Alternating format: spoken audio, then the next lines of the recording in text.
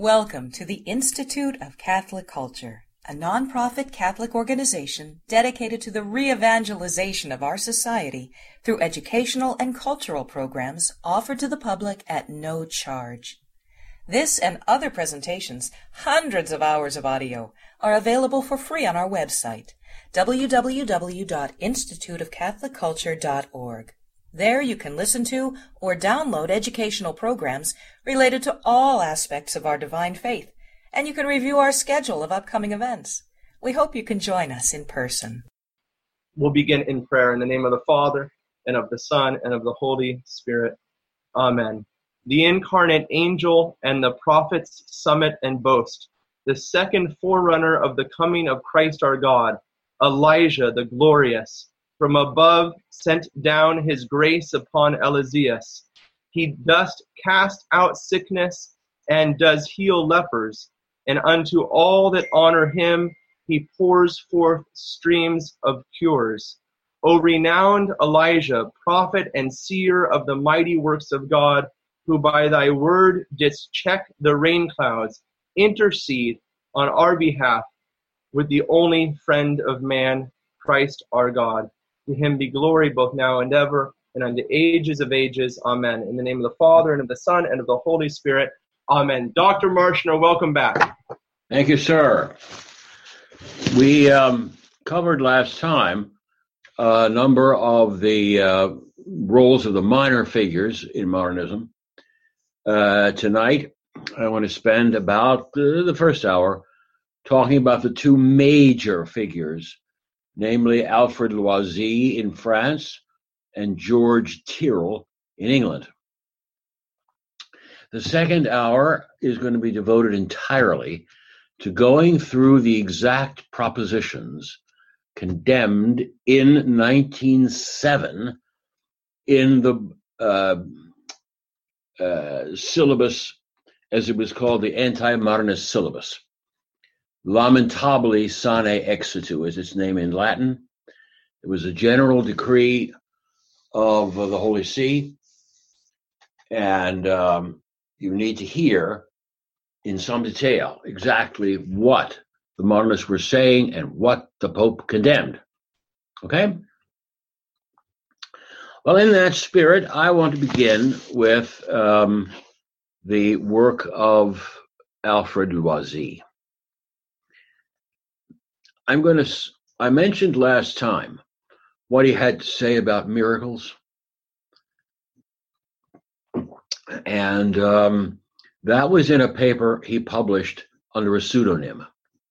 He published a whole series of articles under the pseudonym Firmin, Firmin.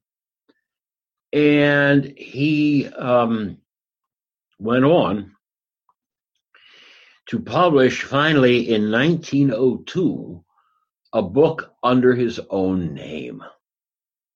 The name of that book in English, The Gospel and the Church. In French, L'Évangile et l'Église, The Gospel and the Church. The occasion for writing the book was the appearance of another book in Berlin. Berlin was another great center of liberal Protestant scholarship, as you can imagine.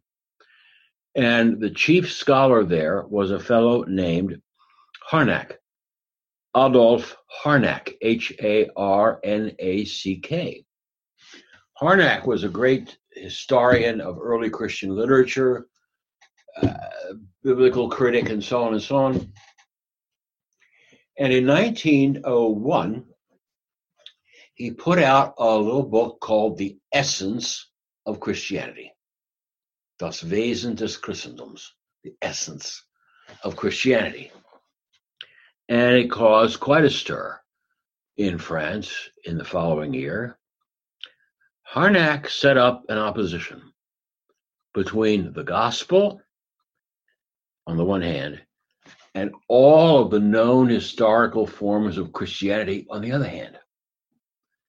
He thought that all of those historical forms of Christianity were distortions, deformations, complexifications of the gospel.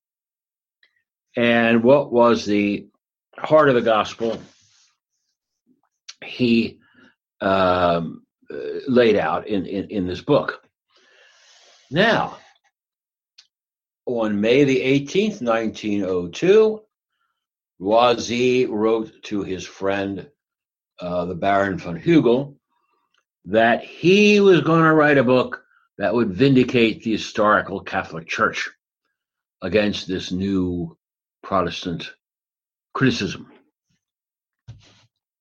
He was going to refute Harnack. That's what he said he was going to do.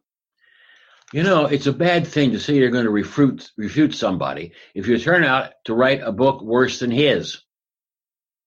And that is what Loisy did. In order to attack Loisy, to attack Harnack, Loisy just insinuated a whole new sense of Christianity. How would you like this? Suppose somebody came along and said, you know what the essence of Catholicism is, as opposed to Protestantism?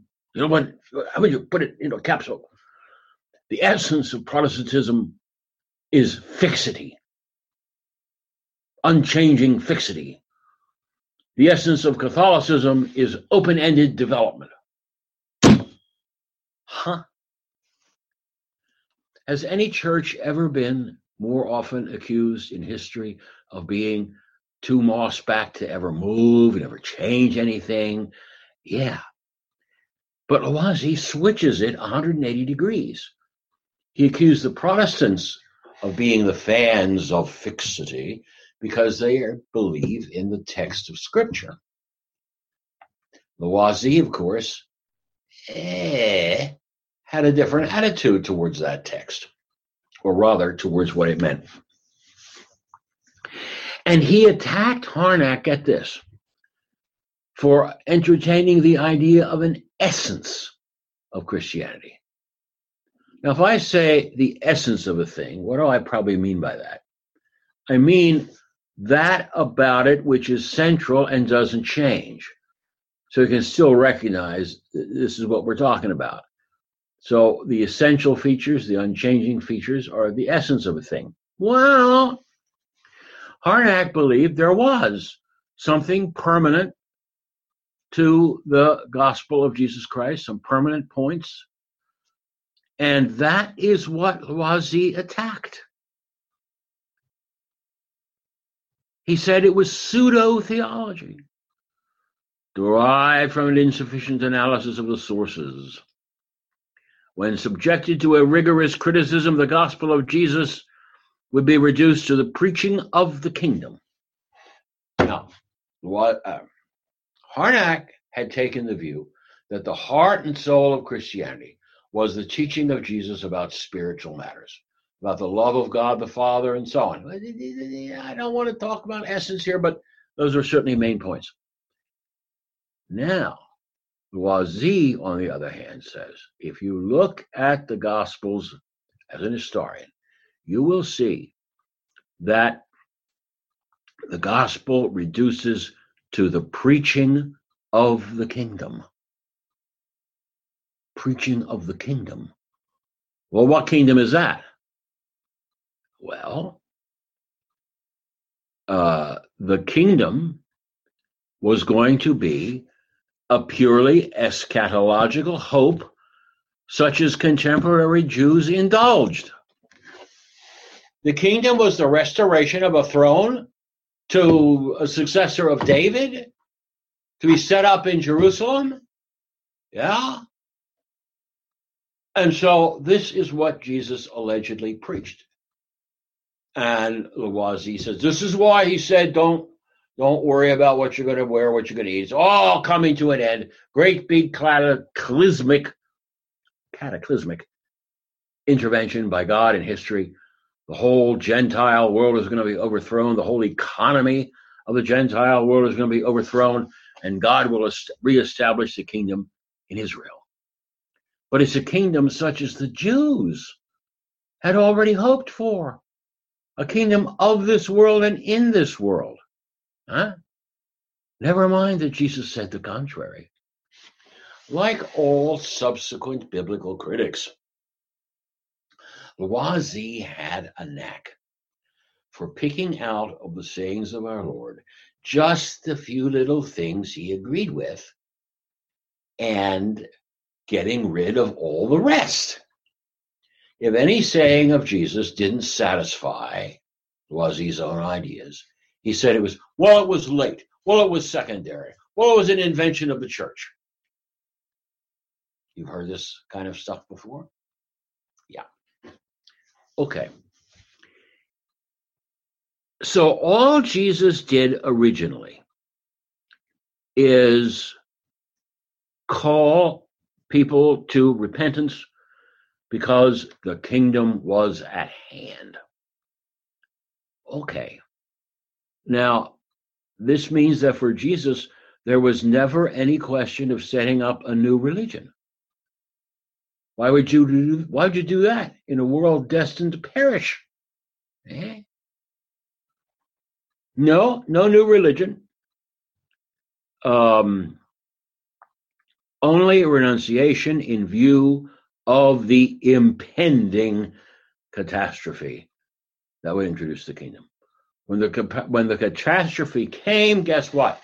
Jesus was no longer going to be a traveling rabbi or preacher. Jesus was going to be the new king in Jerusalem. Okay? That's what the original title Messiah meant. If you look back at the second Psalm and other things in the book of Psalms, you'll see that the anointed one was the successor of David, who would become king. And so if you took that just in this geopolitical sense, that's what Jesus thought he was, according to Loisy. Okay? He wasn't exactly the Messiah yet because he wasn't on the throne yet. Rather, he was the Messiah to be, chosen for the role when the mysterious moment came. Okay. And the term Messiah didn't mean anything, according to Loisy, except a descendant of David, okay, called to be the king in the coming kingdom. It didn't have anything to do with being the Son of God, says Loisy. All that came later. All that was due to a Gentile misunderstanding. All right. Now, in this original form, the hope of the inbreaking of the kingdom, the gospel was never realized or fulfilled, says Loisy. No. Jesus announced the kingdom, but the church is what came, says he in a famous epigram. All the church did was to adapt the notion of the kingdom to the different conditions of various times and places. Okay? So the church was to continue the work of Christ in a way, but by taking his original message and adapting it. His original message had been a geopolitical message. But in the hands of the church, it becomes a spiritual and salvific message.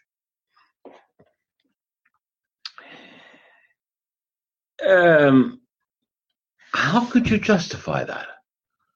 How would Loisy justify that? Wasn't Jesus just wrong about the imminently coming kingdom? And didn't the church just brush that under the rug by saying, well, it was about spiritual things? And Loisy said, well, the only test of a doctrine is that it lives. The church has always made those adaptations which would allow herself and her message to continue to succeed in new generations. And that kind of sociological success is the definition of true religion. How do you like that? Alfred Loisy. What else shall I tell you about this charming character?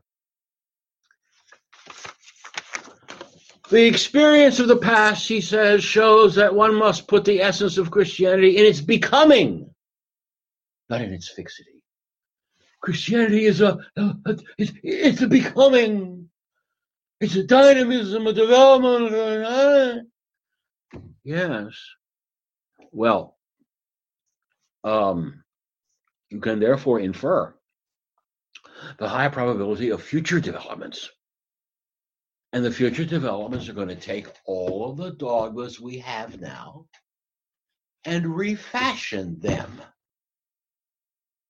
If you can take the alleged preaching of our Lord about the heavenly Jerusalem and the geopolitical power he was going to exercise there and metamorphose them into some spiritual talk about the kingdom of God and the empire of Christ in souls, if you can do that, then you can do, well,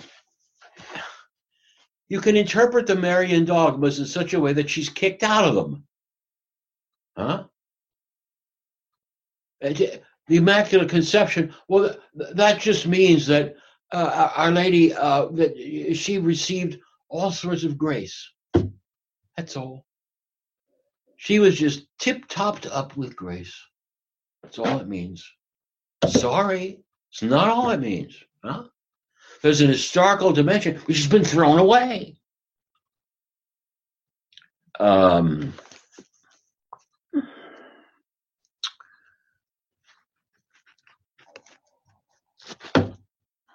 Everything depends upon the meaning one attaches to the formulas of the faith that have been evolved in the past. And if you approach them in the right spirit, you will see that they are all utterly and deeply revisable. Okay? Now, let me just say a quick word about how this kind of thinking differs from classical Catholic thinking about the development of doctrine. We admit not all of our doctrines were explicitly stated or understood from the very beginning. Well, then how did we get to them? Answer: by reasoning. Yes. There had to be a logical connection between what had been said before and what we were saying now. What we were saying now as a new development had to be consistent with what had been said before. It had to develop it, preserve its general principles, and make it grow, never denying anything. Well, as for Loisy, no, you could deny the old stuff. They just radically transform its sense. Okay? Now then, let me put the point I just made into a more technical form. For the tradition of the church, the development of doctrine is a question of reasoning from consistent first principles, if you will, original doctrines and so on, down to consistent logical results, logically consistent results. Okay? So we go from starting points to end points in development by thinking it through logically. Okay? For Loisy, that was not the case. The judgment, logic, reasoning from one judgment to another had nothing to do with it. No. Development was based on a shift of concept. A shift of concept. The Jewish concept of the kingdom as based in Jerusalem and exercised in this world had to be replaced by a different concept. Yes. And so development takes place by what we may as well call conceptual mutation. Does everybody see what I'm saying? This is not the traditional way of doing things. John Henry Newman wrote a very famous book, The Development of Christian Doctrine. Anybody here read that book? Yes, it's wonderful. Development of Christian Doctrine. History of the development. Anyway, Newman devoted no end of space in his text to discussing the logical relations between what had been preached before and what was preached in the new developments. The tests are logical. All of that is thrown away by Loisy. Of course, he talks about development of doctrine. Don't you believe in development of doctrine? Well, yeah. But see, he's importing into that term a brand new and unprecedented meaning, and a brand new and thoroughly mysterious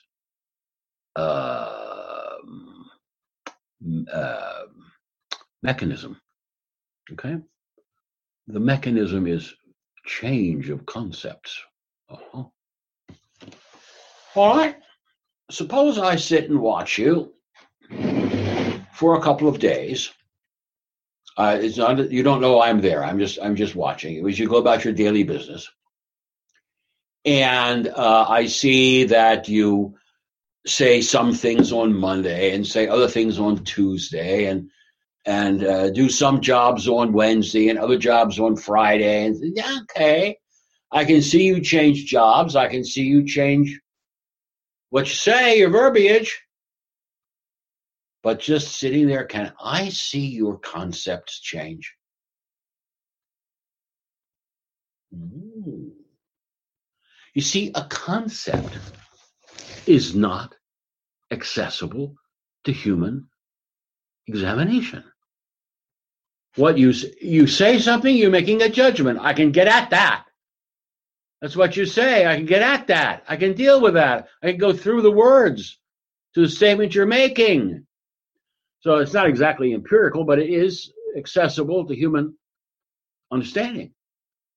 But concepts can be any darn thing you want them to be.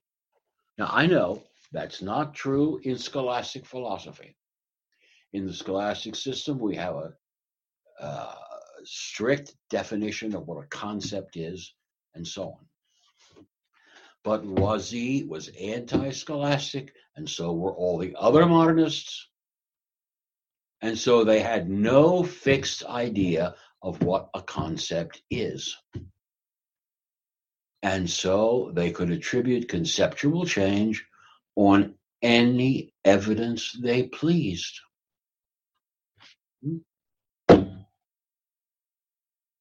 And thus, Christianity, for them, would become constantly reinterpretable, everlastingly flexible, that is spineless, doctrineless, and so on.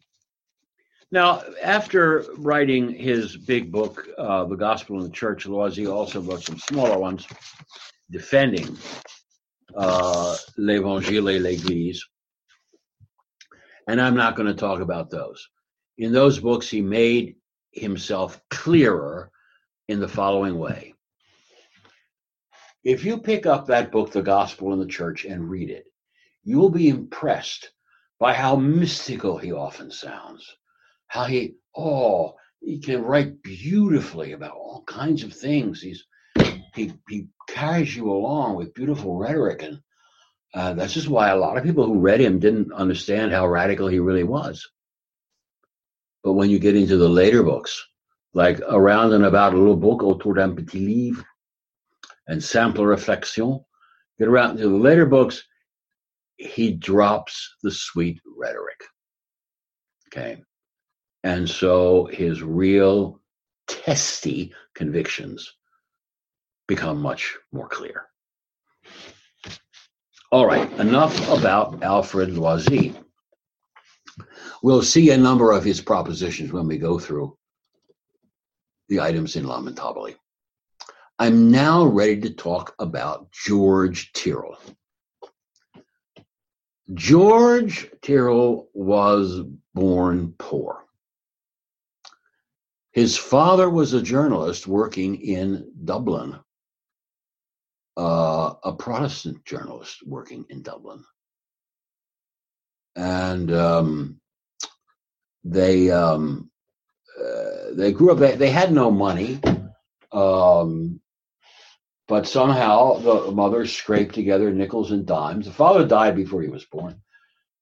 Scraped together nickels and dimes to send him to some sort of schooling.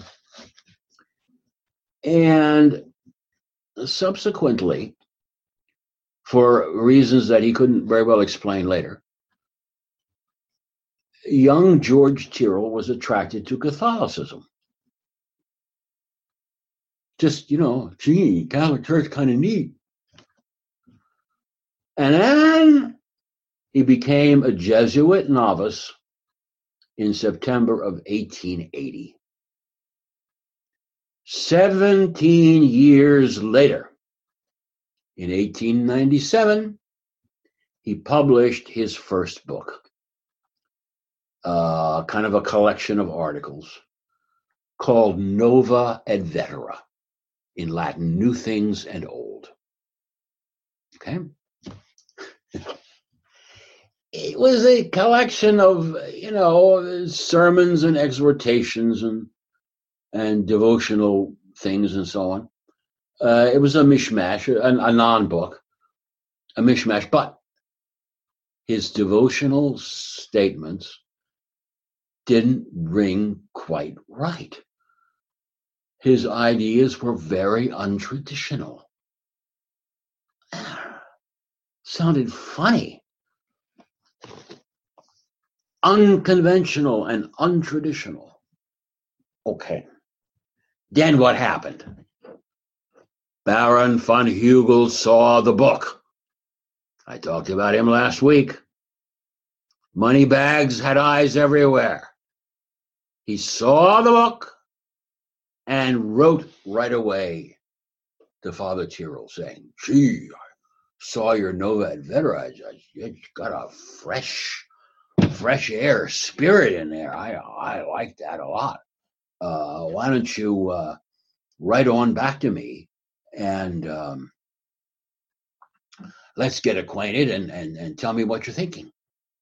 Okay. Well, on December the 6th, 1897, George Tyrrell wrote a letter to Baron von Hugel explaining his current attitude, what he was up to, and indicating how he'd been trying to use Aquinas in his teaching. Wait a minute. This is different. Modernists don't usually use Aquinas. They forget him as thoroughly as possible. Am I not right? Well, that wasn't Tyrrell's approach. What was his approach? He explained it to the Baron von Hugel as follows. Quote, the fact is that Aquinas represents a far less developed theology than that of the later scholastics. And by going back to him, one escapes from many of the superstructures of his more narrow-minded successors. And thus one gets a liberty to unravel and reconstruct along more sympathetic lines. I go on. I would thus use the neo-scholastic movement to defeat the narrow spirit which animates its promoters. Aquinas was essentially liberal-minded and sympathetic. Huh? ... This is what I fought for 2 years. My feeling was that, now get this, under cover of Aquinas, much might have been quietly introduced and assimilated unconsciously, which will be opposed if presented in an alien and hostile garb. Unquote. There it is. In 1897, George Tyrrell prophetically, I don't want to say that. He wasn't a prophet, he was a heretic. Rather, in a secular sense, prophetically anticipated the way that modernism would work after World War I. Okay? Up until World War I, everybody followed the advice of von Hugel, and so did Tyrrell. Von Hugel wrote back to the letter I've just been quoting from and said, Tyrrell, you're out of your mind. You can't use that Aquinas. He's awful, terrible old stuff. You got to get out of that and latch on to new stuff and get with it. Well, that's what Tyrrell did.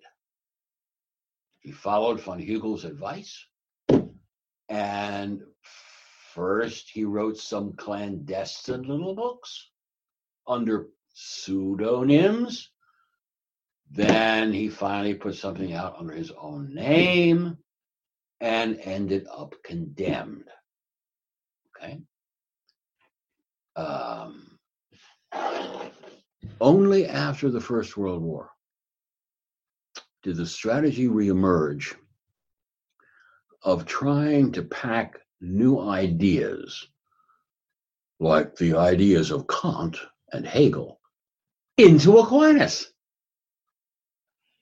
So that by teaching him transcendentally, one discovers the route to modernism. Well, that's all I have to say for the moment about Lavoisier and Tyrrell. We're going to take a break now, or do I have more time? But yeah. You've got more time, Doctor. You've got about good 20 minutes. Oh, all right. In that case, I will tell you about Tyrrell's fascination with intuition and his reluctance to ever use a clear definition. Okay? Getting him to know von Hugel led him to the French school and Lavoisier's critical methods. And when Tyrrell learned of Alfred Lavoisier's work, he took Lavoisier's most radical conclusions as the established wisdom on the subject of what the Gospels meant. This is a characteristic that one sees ever and again in modernist inclining or progressive Catholics. They listen to the up-to-date, that is to say, the radical exegetes.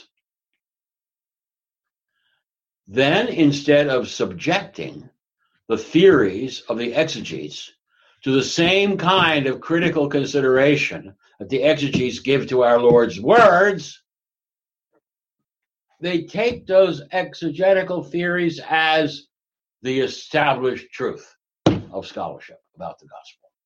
Okay? Even when it isn't. Even when, if you know the literature of the biblical critics, you see how much they disagree with one another.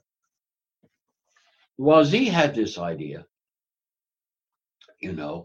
that everything in the gospel could be understood by going back to the original hope of a political restoration of a kingdom of God in Jerusalem. Now, this is called the eschatological reading of Jesus. Did all the other contemporary radical critics agree with that? Absolutely not. No. That was rejected by quite a few, including not only Harnack, but lots of later ones.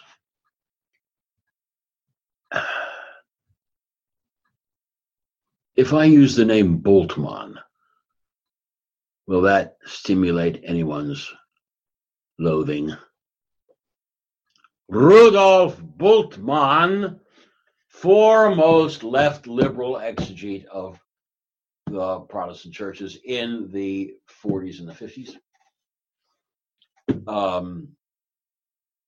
Bultmann did not think that everything could be traced back to the eschatological hope for the new kingdom. Anyway, Tyrrell recognized that he didn't have the tools to go toe to toe with any of the radical biblical critics, so he just swallowed everything Loisy said. This is now science speaking. This is it. Okay. And after he had digested the alleged science for a while, he started writing little books that explained more clearly his own thinking. The first of these I'm going to mention was called Religion as a Factor of Life. Religion as a Factor of Life. Did he write it under his own name? Oh, no. He wrote it under a made-up name, Hilaire Bourdon. I'm sorry, Dr. Ernest Engels. Dr. Ernest Engels was the pseudonym that he gave the alleged author of Religion as a Factor of Life. This little book was an essay on religion. It says religion calls us back to what? The sense of the absolute. The sense of the absolute. Why is it important that religion call us back to that? Because, says Tyrrell under this pseudonym, the absolute is what dominates our will. Oh. I thought the desire for happiness or something was what dominated the will, wasn't it? Yeah. Well, yeah. But as Tyrrell read Aquinas there in the Prima Secundae, Aquinas was saying that the end of man, the end we desire, is absolute good. Okay? And so you just drop the word good and you've got absolute, which is a word made famous by Hegel, and we're off running. Okay. The sense of the absolute, which dominates our will. So religion starts in the will. I gotta have the absolute. I need the absolute. I want the absolute. Then, only then, does the mind get to work. The intellect tries to translate the absolute as we desire it in our moral life into concepts. See, will produces desires. You want good, you want better, you want the best of all, you want the best of everything. Yeah, you want. Now you're going to take those wants and translate them into concepts, according to Tyrrell. And that is the origin of dogma. In this attempt, the intellect can only arrive at, guess what? Symbols. Symbols which are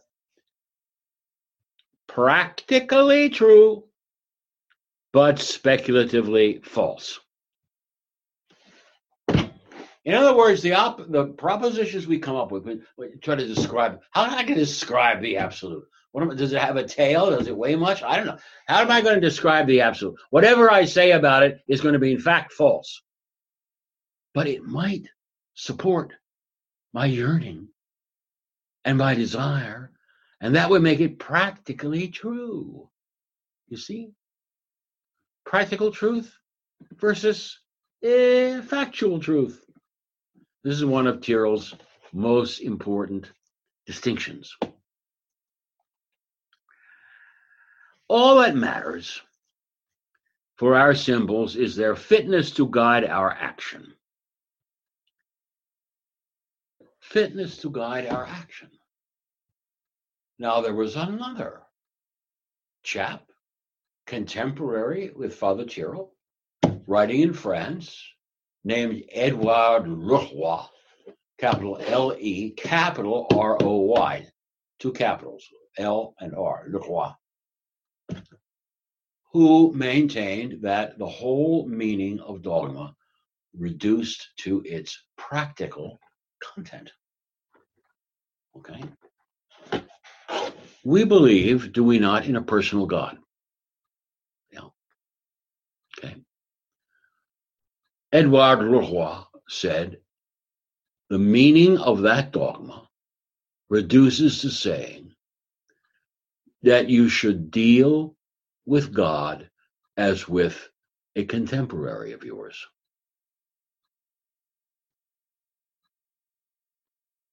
The confession that our Lord Jesus is God just means treat Jesus as you would a contemporary.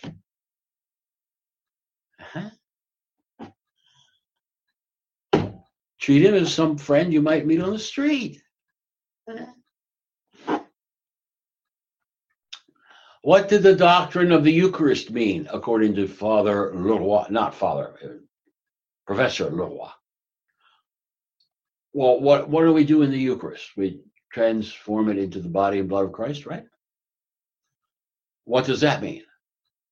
According to Leroy, it just means you should treat the Eucharist, the consecrated host, as if you were dealing with Jesus himself. Now, is that a bad piece of pastoral advice? Heck no. That's kind of beautiful, actually. But it's not what the doctrine means. Okay?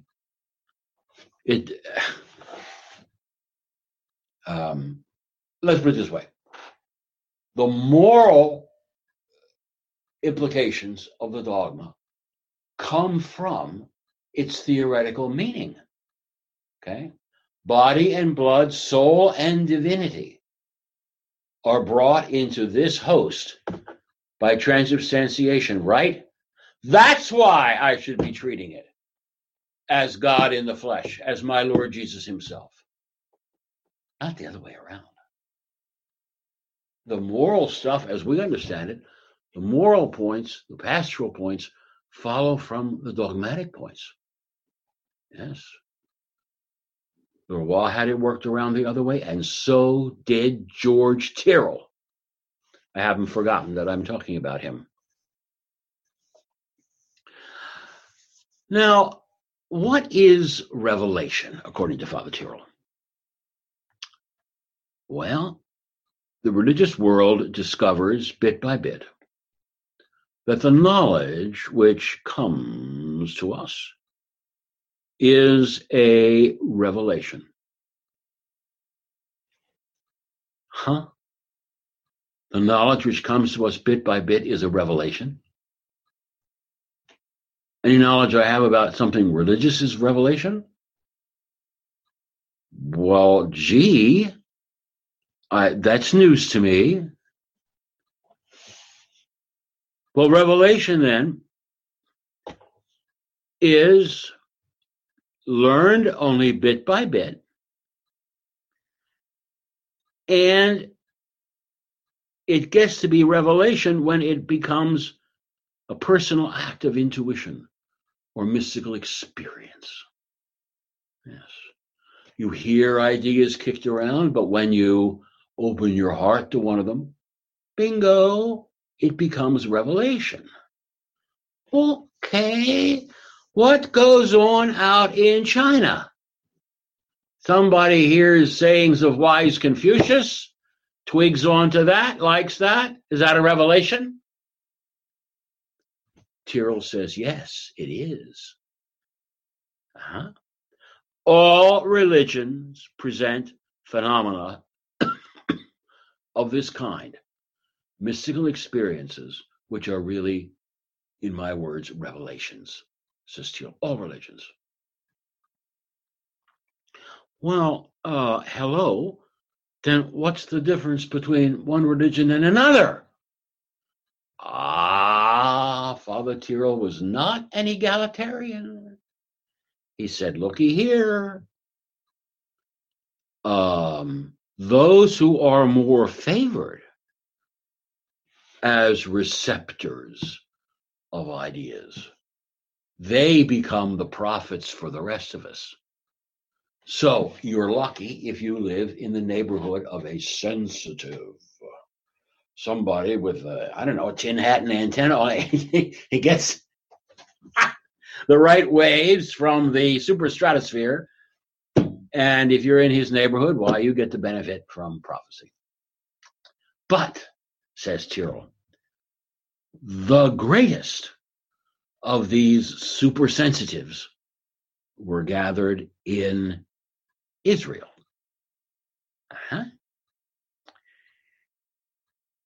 The church has collected and furthered the tradition of the prophets. They're the best of the best. And that makes the church the guide of souls, the mistress of souls, par excellence. Okay? It's like this. The church would be like a book collector. Think of the man who has sunk a fortune into his hobby and collected just the best written books, the most beautiful books, and put them on his shelves. That man is now, according to Tyrrell, a mistress of souls. I dropped the religious context. But many of Tyrrell's ideas make more sense when you drop the religious context. Religious context is just mystification.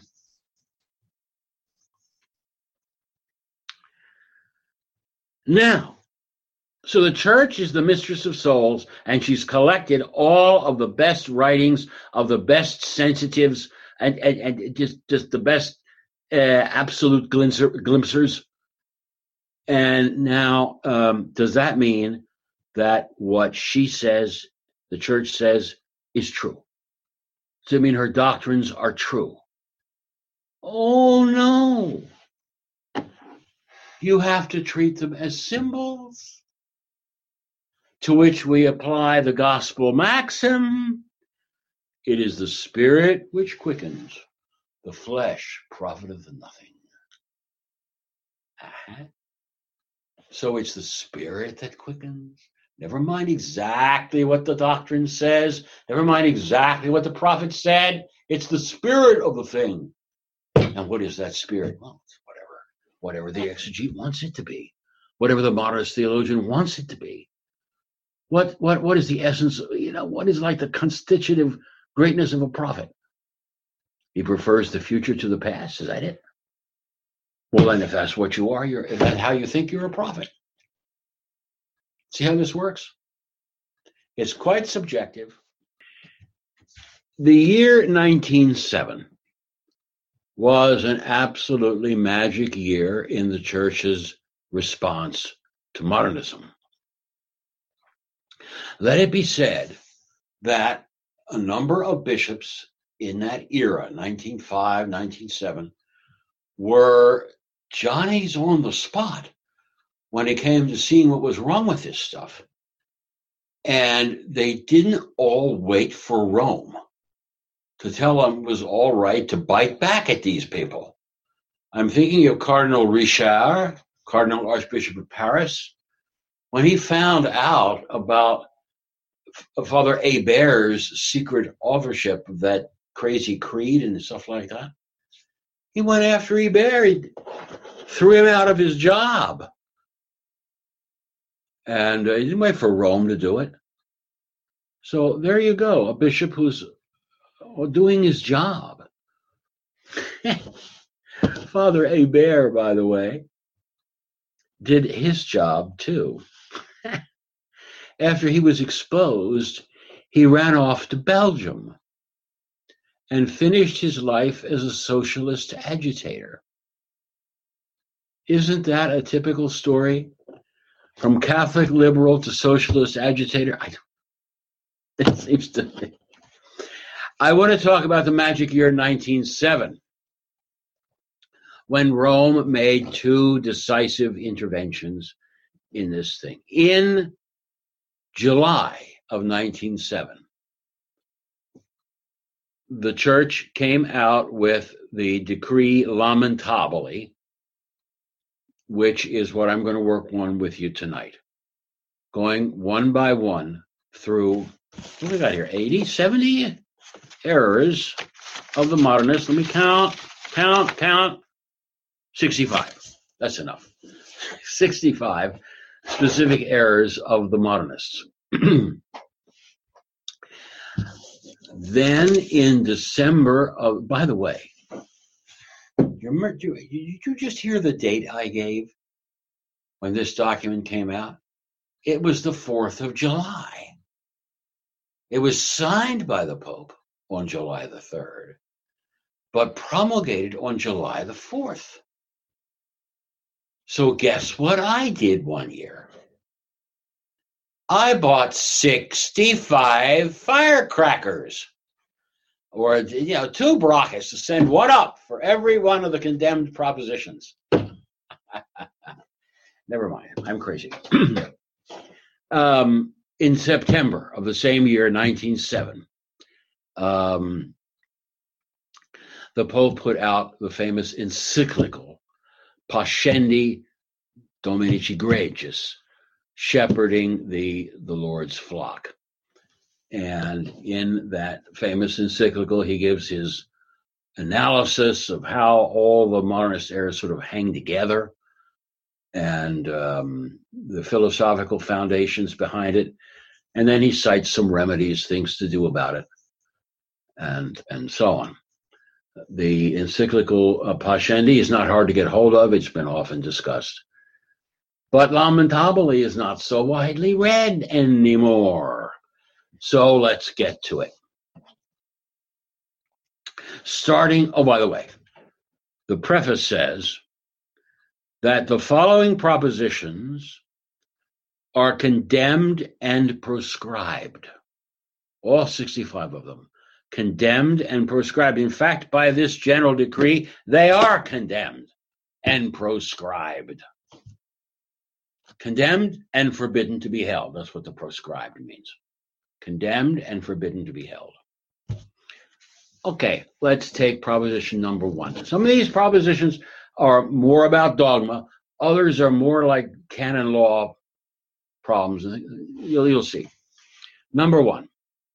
The ecclesiastical law, which prescribes that books concerning the scriptures be subject to previous examination,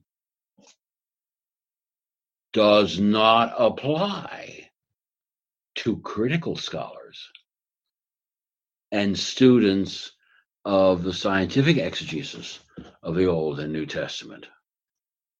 End of the first. What? So okay, church, you can demand prior censorship, whatever, for, prayer books and so on, if they're about the Bible, but not scholarly works. You dare not presume. Well, here's proposition number 2. The church's interpretation of the sacred books is by no means to be rejected. Nevertheless, it is subject to the more accurate judgment and correction of the exegetes. Okay? The magisterium of the church kind of, has a take on the broad picture. You can't just throw it away. But when push comes to shove, everything the church says is subject to correction by the critical exegetes. Oh, yeah. Number 3. From the ecclesiastical judgments and censures past against free and more scientific exegesis, one can conclude that the faith which the Church proposes contradicts history, and that Catholic teaching cannot really be reconciled with the true origins of the Christian religion. Okay? I'm 3 propositions in, and there it is already. It's an out-and-out heresy. Okay? You can't reconcile what the church teaches with what really happened in history. Okay?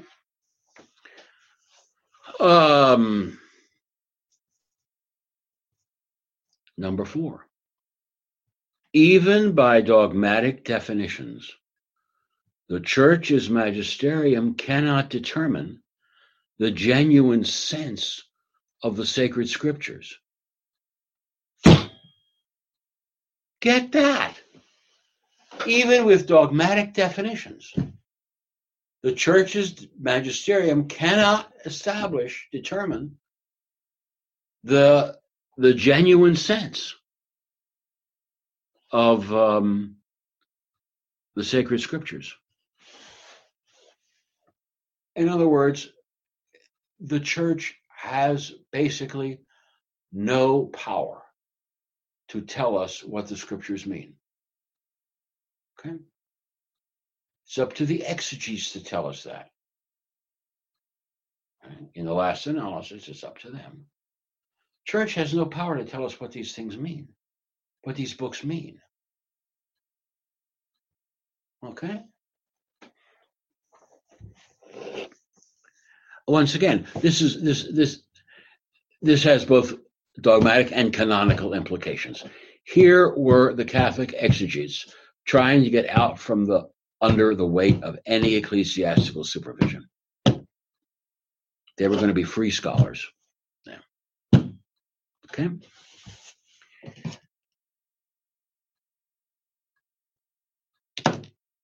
If the definitions, even the solemn definitions of the church's magisterium, cannot establish the genuine sense of the scriptures, okay, how do we know that the dogmas on the Trinity and the Incarnation are true?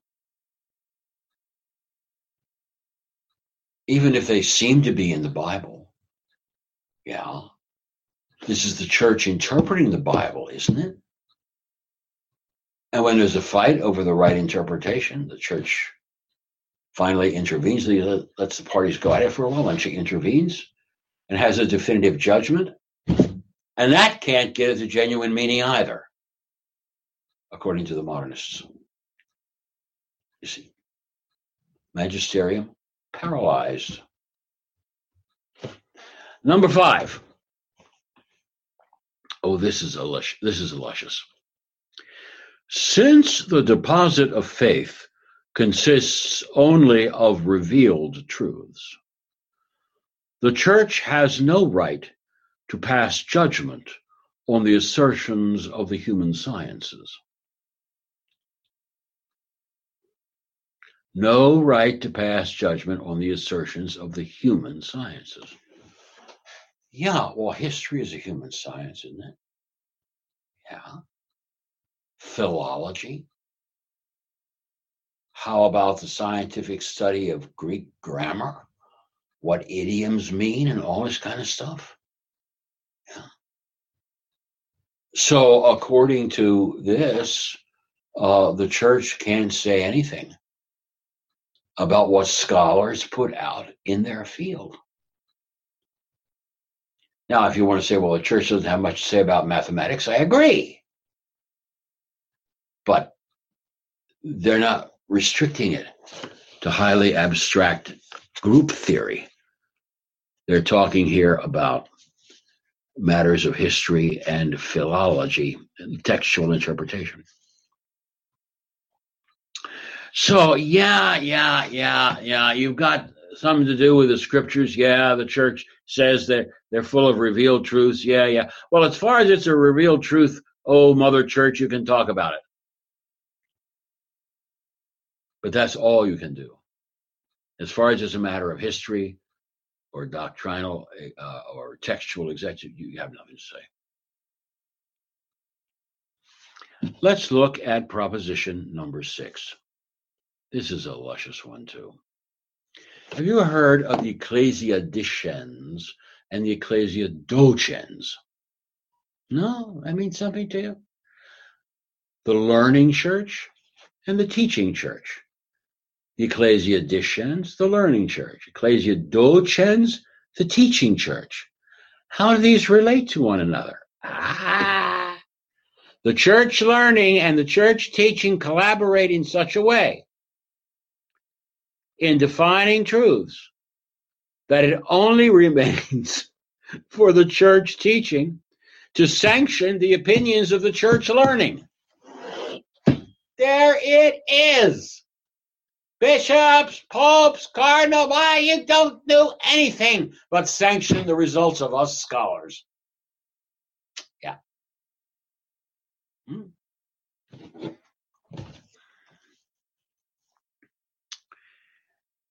Well, let's get to proposition number 7, which interestingly enough was addressed and basically is condemned at Vatican II. In proscribing errors, the church cannot demand any internal assent from the faithful, by which the judgments she issues are to be embraced.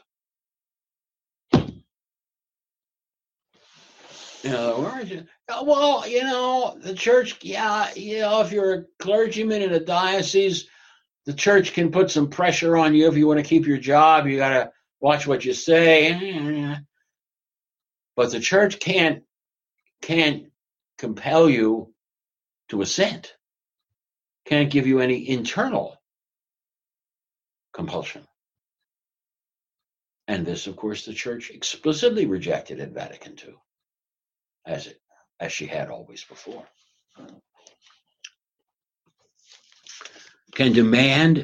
The church can demand no internal assent.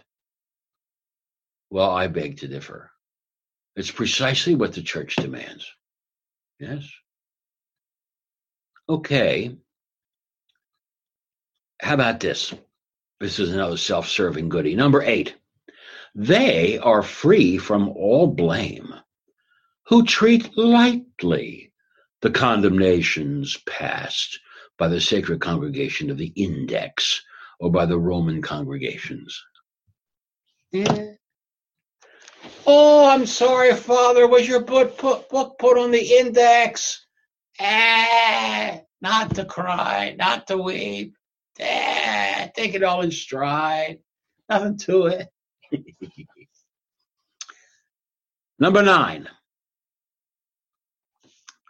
They display excessive simplicity or ignorance, who believe that God is really the author of sacred scripture.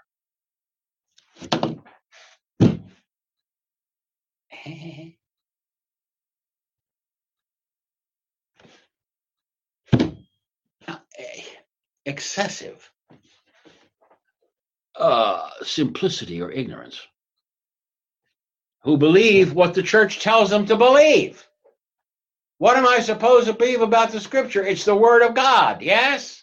God is the author of both testaments, yes?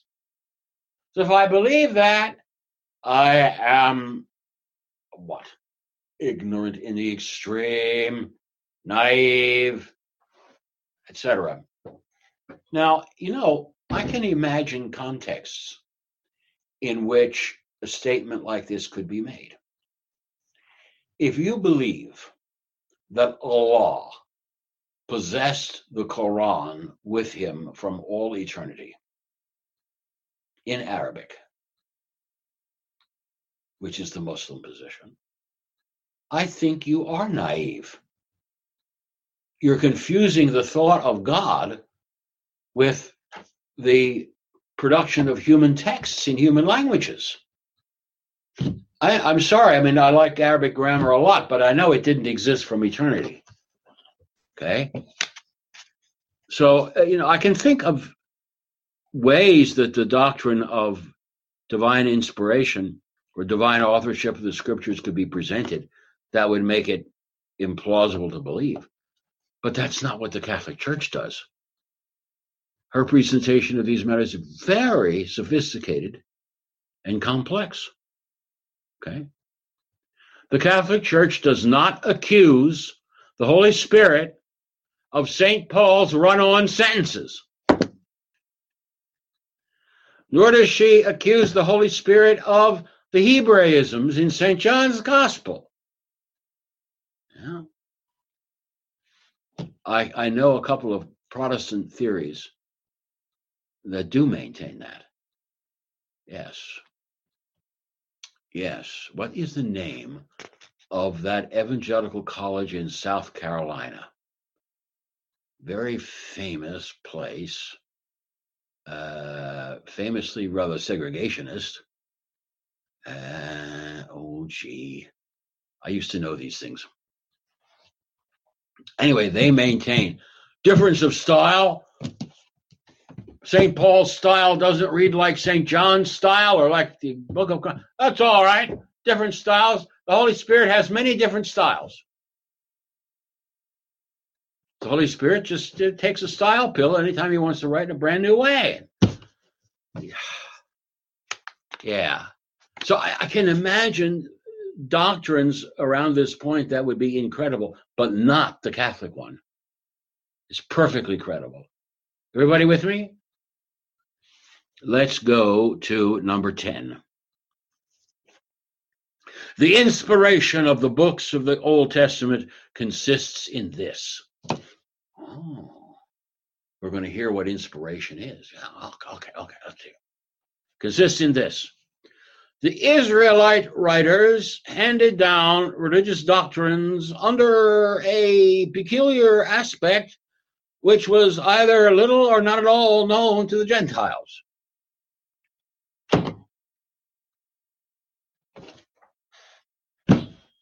This makes it inspired.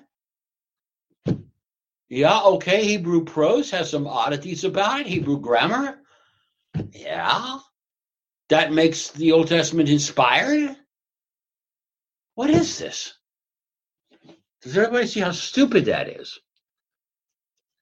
Oh, but listen to this, number 11. Divine inspiration does not extend to all of sacred scriptures, so as to render its parts, each and every one, free from every error. No. Now, in 1893, in Providentissimus Deus, Pope Leo XIII had taught exactly the opposite. Okay, so this is a rebellion against the doctrine of Leo. Here's nice advice for a young person getting started in these biblical studies and so on. This is number 12.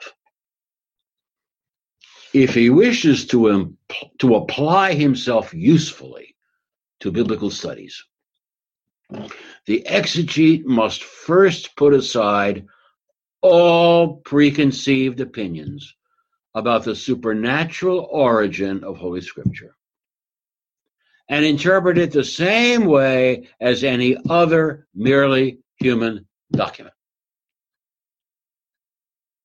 Okay?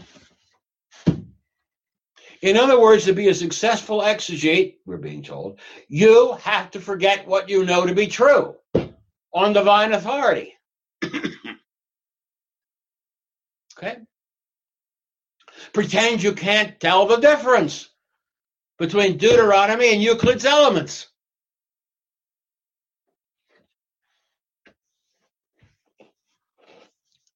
Number 13. The evangelists themselves, as well as the Christians of the second and third generation, artificially arranged the evangelical parables. In such a way, they explained the scanty fruit of the preaching of Christ among the Jews.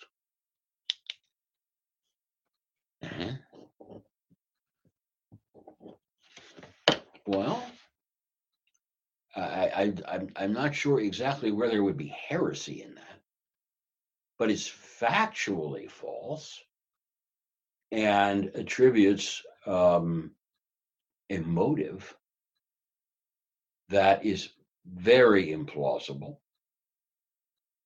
when the gospel is full of remarks about how stubborn the rabbinic authorities are being. Why would any of the apostles have been surprised that there wasn't a flood of Jewish converts? The trickle only begins after Pentecost, after all. Why be surprised? Why would they invent a separate theory that, Anyway. Until the time, number 14. In many narrations, the evangelists recorded not so much things that are true as things which, even though false, they judge to be more profitable for their readers.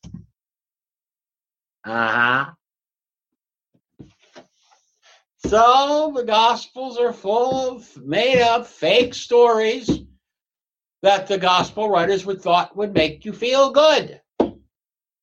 And likewise, the Christians in the first couple of centuries. They thought they put the stories in because they'd make you feel good. What do you think of that? Is this plausible?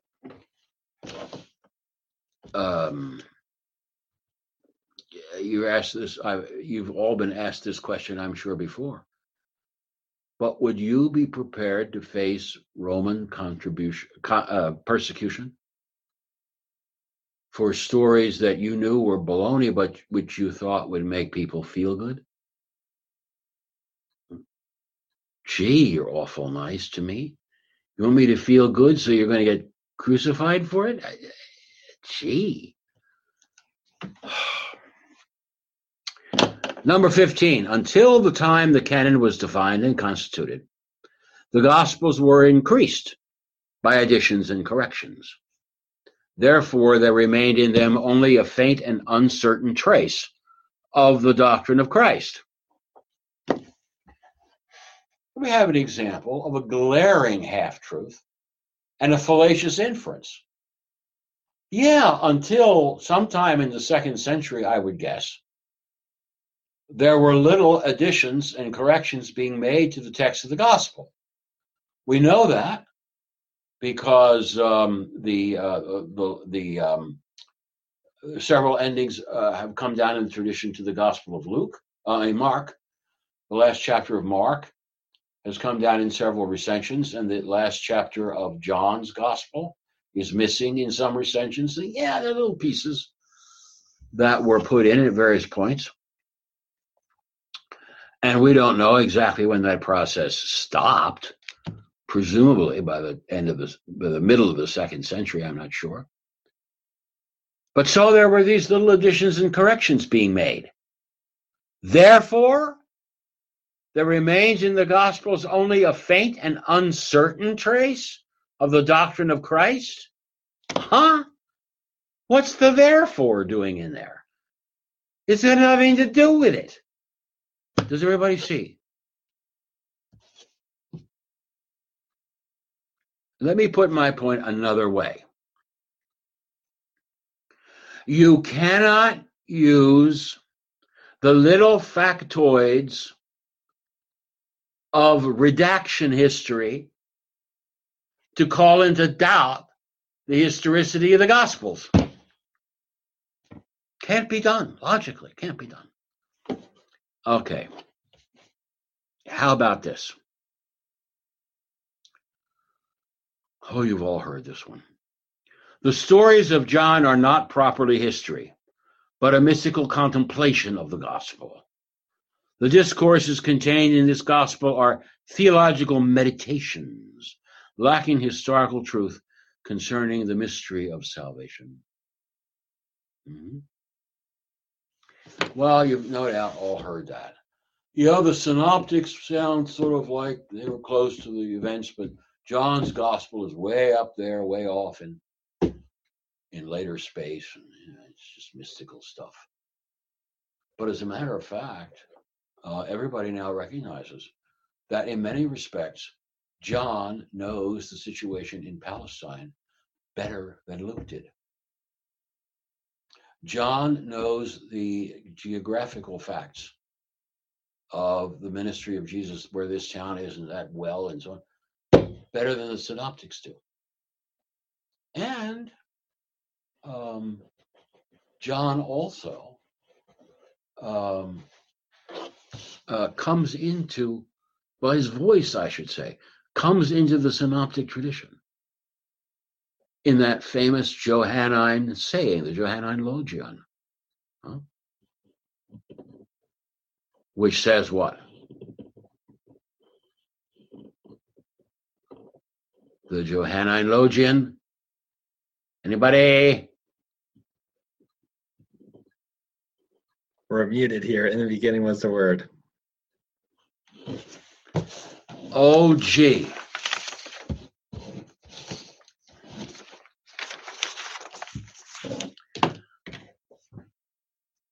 Nobody knows the Father except the Son. And no one knows the Son except the Father. No one knows the Father except the Son who has revealed him. Okay? God was revealed how? In Jesus Christ, who came down to us from the bosom of the Father. That's in John 1. Here it is again in Luke 11. Luke 11:27. The Johannine Logion. In other words, it's the verse in the synoptics record of the teaching of Jesus that sounds like it dropped out of St. John's Gospel. So he can't be that far from the original voice of Jesus, as these guys pretend. Oh, number 17, the fourth gospel exaggerated miracles. Forget that. Number 18, John claims for himself the quality of witness. Forget that. 19 is sour grapes. Heterodox exegetes have expressed the true sense of the scriptures more faithfully than Catholic exegetes, said Loisy at one point. You know why? Because the heterodox exegetes weren't under ecclesiastical supervision. So they could put out all the Ginchy ideas, and I couldn't, says Loisy. Yeah, Raymond Brown too, but never mind that. Here is Loisy, pure and simple, number 20. Revelation could be nothing else than the consciousness man acquired of his relation to God. No message, no directives, no propositions. I just become aware of having a relation to God. God loves me, that's all I know.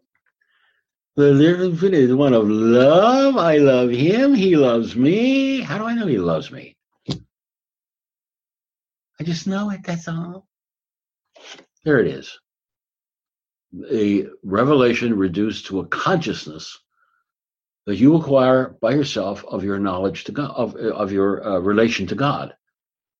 And nothing says that relation that you become conscious of is anything but a product of presumption. Does it? I hate to be nasty about it, but lots of people are presumptuous in statements about their relation to God. I remember it's in a lot of country songs. These beery old guys, beer-bellied old guys come out of the bar, and they've been in there with the drinks and the gunslingers, but me and Jesus, we get along. We're all right. Right. Okay. Number 21. Revelation, constituting the object of the Catholic faith, was not completed with the apostles. There it is. Okay. Exactly the opposite was defined at Trent and at Vatican I. Okay. But there are modernist theologians wanted to maintain that the church was, making up doctrines well into the 5th, 6th, 7th, 8th century. Hell, the 20th century. Just keep banking them up, keep it going, keep the business going. Number 22. The dogmas the church holds out as revealed are not truths which have fallen from heaven. They are an interpretation of religious facts, which the human mind has acquired by laborious effort. All right, think about that one. The central thing there is a false dichotomy. Either it fell from heaven, or at something about religious facts which we gradually came to understand. Why can't they be the same? Why can't they both be true? Okay, I'm prepared to admit that a lot of work goes into the formulation of a dogma. A lot of work. It did in the 4th century. They weren't exactly sitting on their hands at the Council of Ephesus, nor at Chalcedon. A lot of debates. Pius IX wrote to all the bishops of the world to gather their opinions about the definability of the Immaculate Conception, right? A lot of study went into that. And the provision had to be formulated just right. Read how it goes in the Latin. Okay. That Our Lady was, never mind.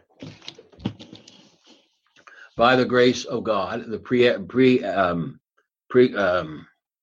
pre-applied merits of Christ, freed from every stain of original sin, etc., etc.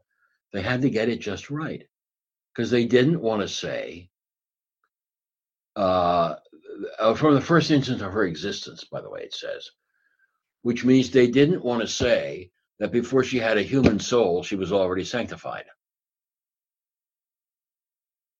They didn't want to say that.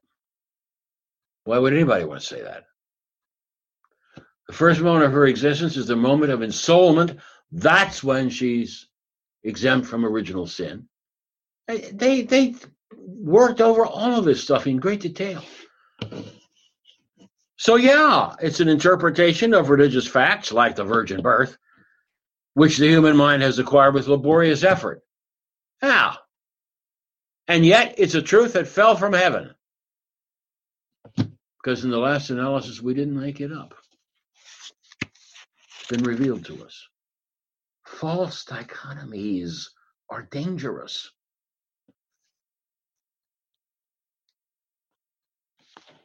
I'm going to have to start selecting a little bit here. I'm running out of time. We're only on number 23. Opposition may and actually does exist between the facts narrated in Scripture and the Church's dogmas which rest on them. Thus, the critic may reject as false facts which the Church holds as most certain. Okay. What's the most obvious example you can think of where a dogma rests directly upon a biblically narrated fact? Well, I think, there's the resurrection, obviously, but for some reason, I was thinking of Our Lady's conception of our Lord Yes. We're told that the child was a gift of the Holy Spirit in Our Lady, right? And we have dogmas about that. And yet, ever since the 70s, Catholic exegetes have felt they were free to say, oh, well, of course, on the historical level, the virginal conception is, I know what it is. It's a theologumenon. Does that mean a myth? No. Does it mean it's a fact? No. Does it mean it's true? No. When you don't want to admit that something is true, you come up with fancy words as alternatives.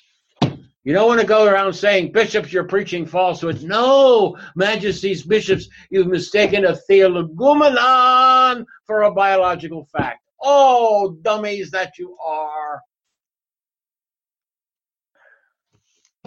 How about number 24? This one is seditious. The exegete who constructs premises from which it follows that dogmas are historically false or doubtful is not to be reproved, so long as he does not directly deny the dogmas themselves. I got to get it in so many words. I do not. But I can set up any number of premises in which it follows that the dogma is false, and you can't touch me. Yes. This is the Liberal Theologians Full Employment Act, huh? Oh, here's a fun one. Number 25. The assent of faith rests ultimately on a mass of probabilities. Now, that sentence was written by Loisy. Okay. Taken out of one of his Firmin articles, and here it is condemned. Loisy thought that he was just quoting Newman.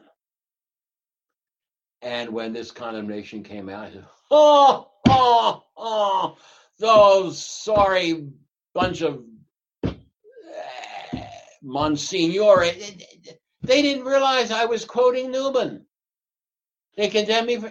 Never mind. Needless to say, what Loisy says has nothing to do with what Newman said. Okay?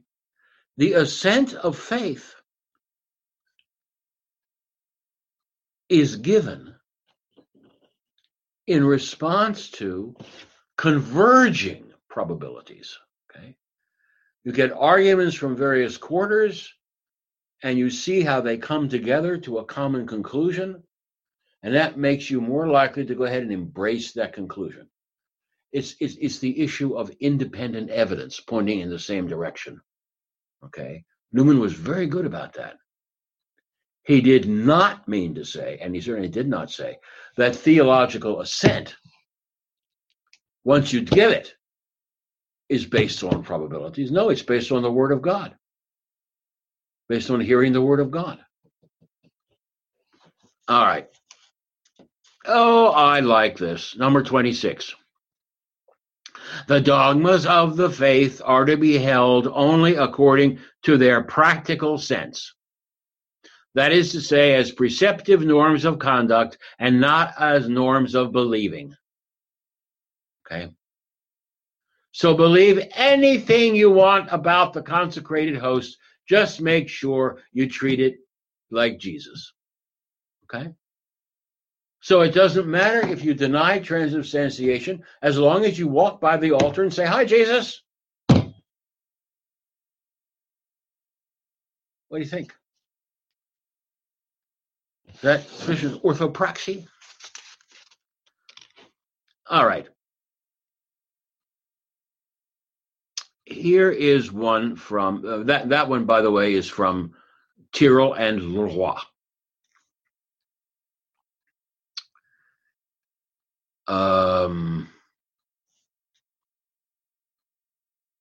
The divinity of Christ, this is number 27. The divinity of Christ is not proved from the Gospels. It is a dogma which the Christian consciousness has derived from the notion of the Messiah.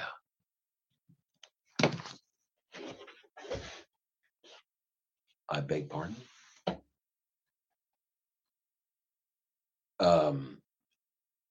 I do believe I've read a few early patristic treatises and have found many appeals to Scripture and so on to convince people of the divinity of our Lord. Think of Justin Martyr's dialogue with Trypho the Jew. Yeah. Where in that dialogue does Justin rely on the etymology of Mashiach, Messiah? Where? Nowhere. But Loisy had a crackpot theory that would have justified this statement.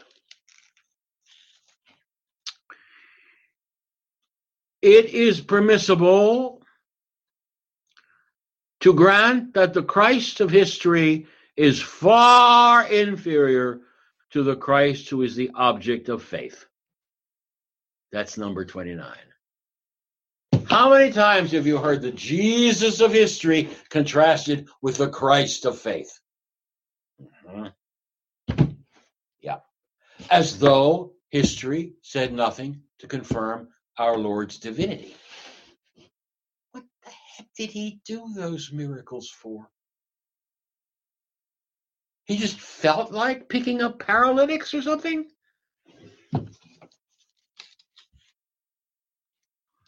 Okay. I'm going to jump now to the resurrection. I got to jump ahead a bunch of propositions. This is number 36.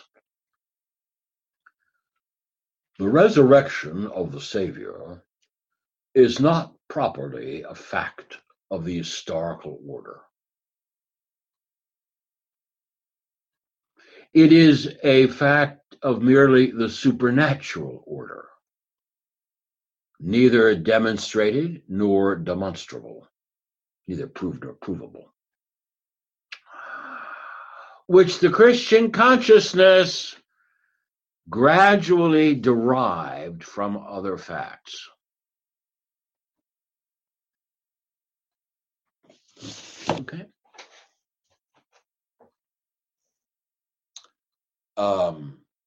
The resurrection of Christ is not a fact of the historical order, but only of the supernatural order. Okay? Now, you're not going to understand what that really means, how dangerous it is, until you go back and remember what I told you last time about Loisy's definition of miracles and how faith perceives the miracle. But when science looks at it, it's just the order of nature, just the natural course of events. One and the same course of events is a miracle when looked upon with the eyes of faith, and is just natural procedure if looked upon with the eyes of science. Now, remember that history is trying to be a science. For a positivist like Loisy, history is science. Okay?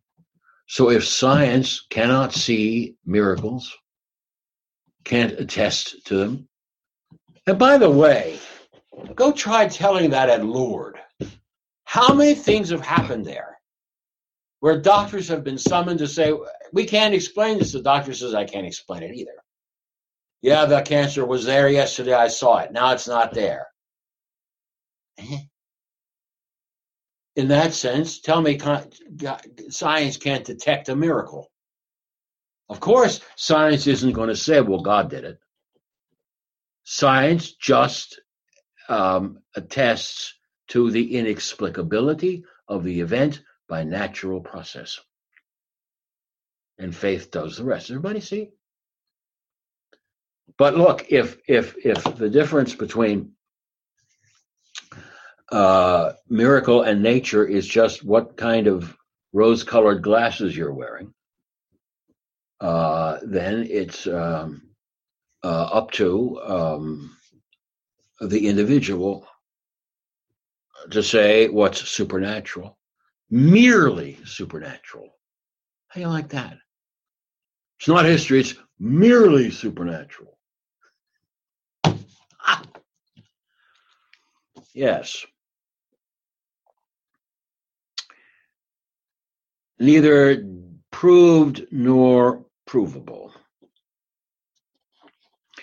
I have a problem with the positivist approach to history. Positivism is a doctrine which wants to look at the facts, first of all, the facts. A science of history that would meet positivist standards would have to be based upon ascertainable facts. Okay. Well, that's okay as far as it goes, isn't it? I don't want to say anything too absolute about that, but that seems more or less right. Ascertainable facts are going to be the basis of. Okay. Well, what facts are ascertainable?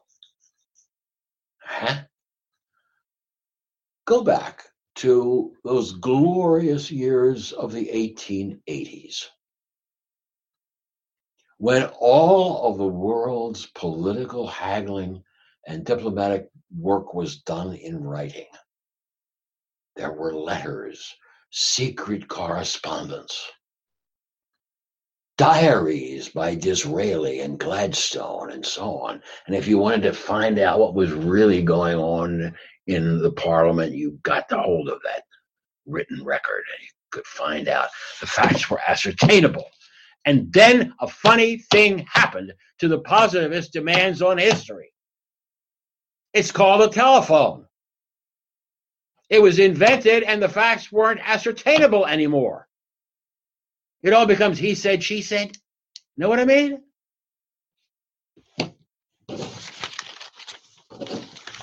So I'm not interested when somebody says, well, the resurrection is not an historical fact. I want to know, what are you counting as an historical fact? Are you putting some untenable construction on what it takes to be an historical fact? There you go. I think a lot of loving marriages have been consummated, but that would not be ascertainable as an historical fact, because man and wife didn't say anything to anybody else about it. When you consummated your marriage, did you get on the telephone? Did you write it in a diary? Did you, hey, guess what I did last night? No. This is private stuff. And yet it's real, isn't it? So beware of positivist doctrine about what is an ascertainable fact getting in the way of your acceptance of the historicity of things in the Gospels. Just beware of that. There are a whole lot of propositions coming next about the sacraments, but I'm going to switch to proposition number 52. It's another real goodie. Get this. It was far from the mind of Christ to found a church as a society that would continue on earth for a long course of centuries. On the contrary, in the mind of Christ, the kingdom of heaven, together with the end of the world, was about to come immediately. Okay? This does two things. First of all, it accuses Christ, our Lord, of having not known the truth about setting up the kingdom of God. He would have been guilty of a contemporary Jewish superstition about what the kingdom of God was. Okay? And theologically, It prevents anyone from identifying the church with the kingdom Christ preached. Now, you cannot have an acceptable theology of the church unless you make that identification. Did not Christ preach about his kingdom and how it would be? And it would be on, and the parables, hey, don't they apply to the church? Yeah. So number 52 is a real really destructive one. Oh, number 53 is every liberal Catholic's favorite. The organic constitution of the church is not immutable. No. Like human society, Christian society is subject to a perpetual evolution.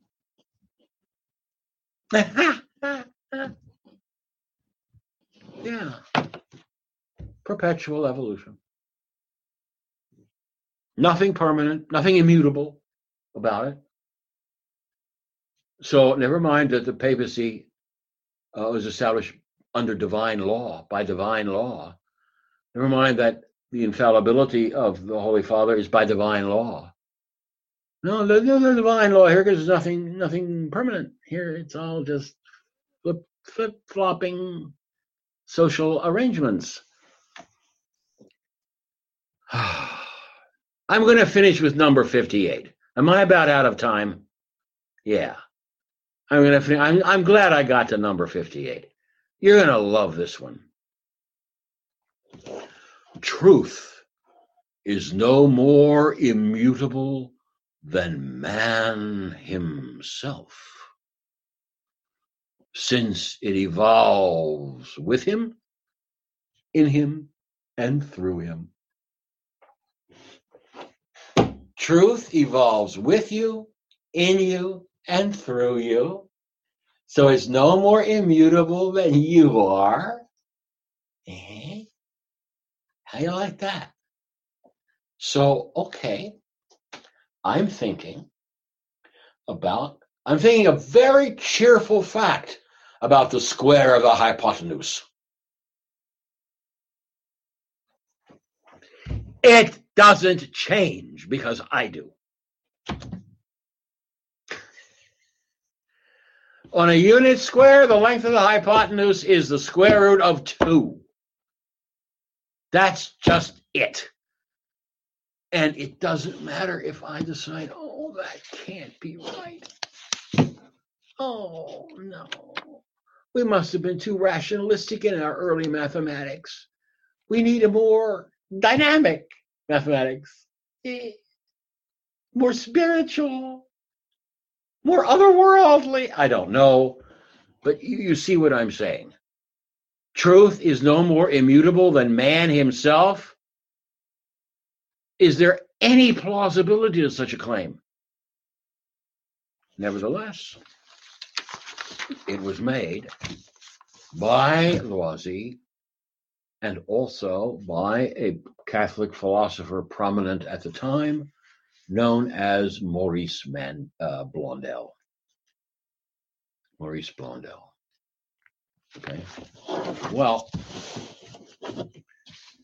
if you can't tell the difference anymore between the truth itself and some individual's apprehension of it, if you're so dumb you miss that difference, then you might be taken in by this and other stuff. But you're not that dumb. I think very few of us are, for which we all thank God for that and our Catholic faith to boot. The Father, Son, and the Holy Spirit. Amen. Good night to you. Thank you so much, Doctor.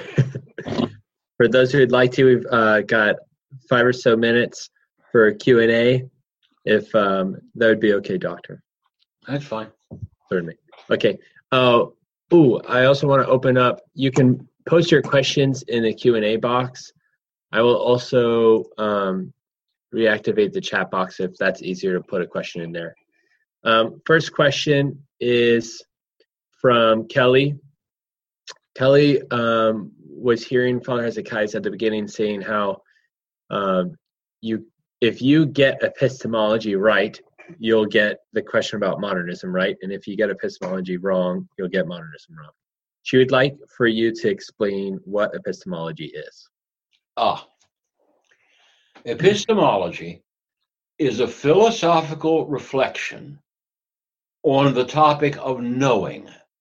When can I say that I know something, as opposed to saying, well, I think maybe, or I opine it, I suppose it, I believe it, but can I say I know it? Okay. That's what epistemology is originally about, and historically has been about.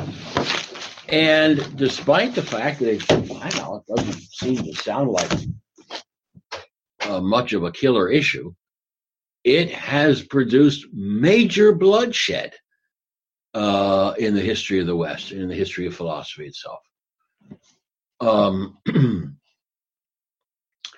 I have a book to recommend about epistemology. It so happened that I just finished translating it. I didn't write it, I translated it. There was in the 1860s a prominent Jesuit who would be a Peritus at Vatican Council I. His name was Joseph Kleutgen, Kleutgen. He wrote a book called Pre-Modern Philosophy, Philosophie der Vorzeit, Pre-Modern Philosophy, in which he defends classical epistemology, Aristotelian, Thomistic, and so on, against all the modern theories from Descartes to Locke to Kant, and does a beautiful job of it. So I want to recommend that book. I'm sorry, the press seems to be taking forever getting it out. So I can't hold it up and show you a copy, but it exists. Anyway, that's what epistemology is. It's a philosophical reflection on knowing. And the hot issues have turned out to be, can we know anything about the invisible, for example? Well, I should hope so. Neutrons are invisible. Electrons are invisible. Gravity is invisible. We can't know anything about the invisible? Come on, try again. What can't we know about exactly? Well, that's the kind of debate that you get in epistemology. I've got a second question here from Alan. He says, does the Holy Office's condemned propositions in Lamentabili mean that their opposites are to be held as infallibly defined doctrines? Only if the proposition condemned is a heresy. Then its negation will be definable as a dogma. But if the proposition condemned is not a heresy, but it's just misleading or hopelessly ambiguous or something like that, then you can't make that statement. Thank you, Doctor. We've got one more question here from Matthew. He's wondering if you could give examples of unorthodox devotional practices from, I'm going to say it wrong, Tyrrell. Tyrrell? Yes. I'm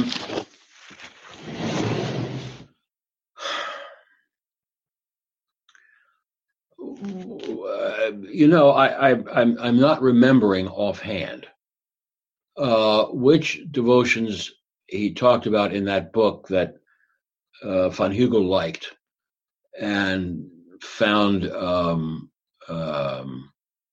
refreshing or unconventional. But you must be familiar. In general, we're all familiar with the idea of unconventional devotions.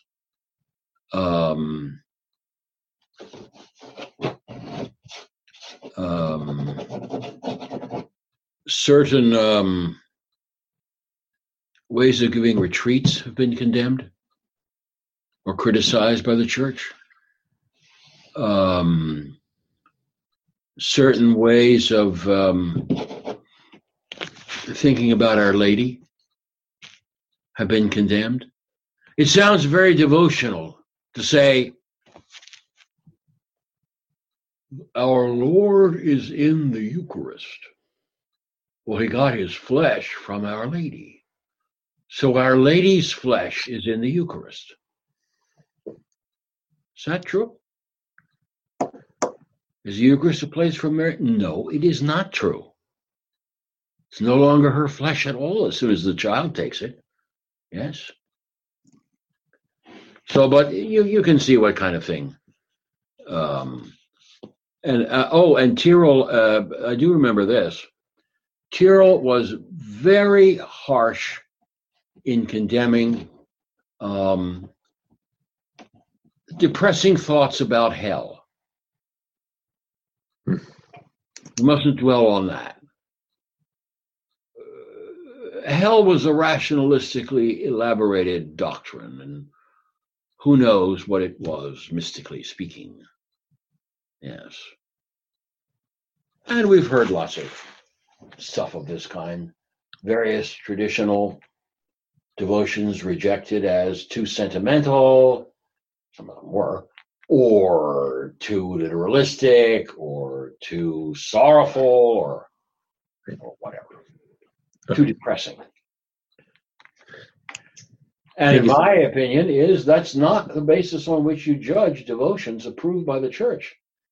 The church's approval means the devotion is doctrinally sound. And then you look at how well it is received in the parishes. Do the Catholic people flock to it? Do they profit by it? If they do, it's a perfectly fine devotion. Okay. Thank you so much. We hope you enjoyed this presentation from the Institute of Catholic Culture. If you'd like to learn more about the mission of the Institute and how you may become a part of this important work, please visit our website at www.instituteofcatholicculture.org or call us at 540-635-7155.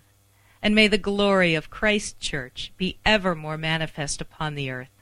St. John the Evangelist, pray for us.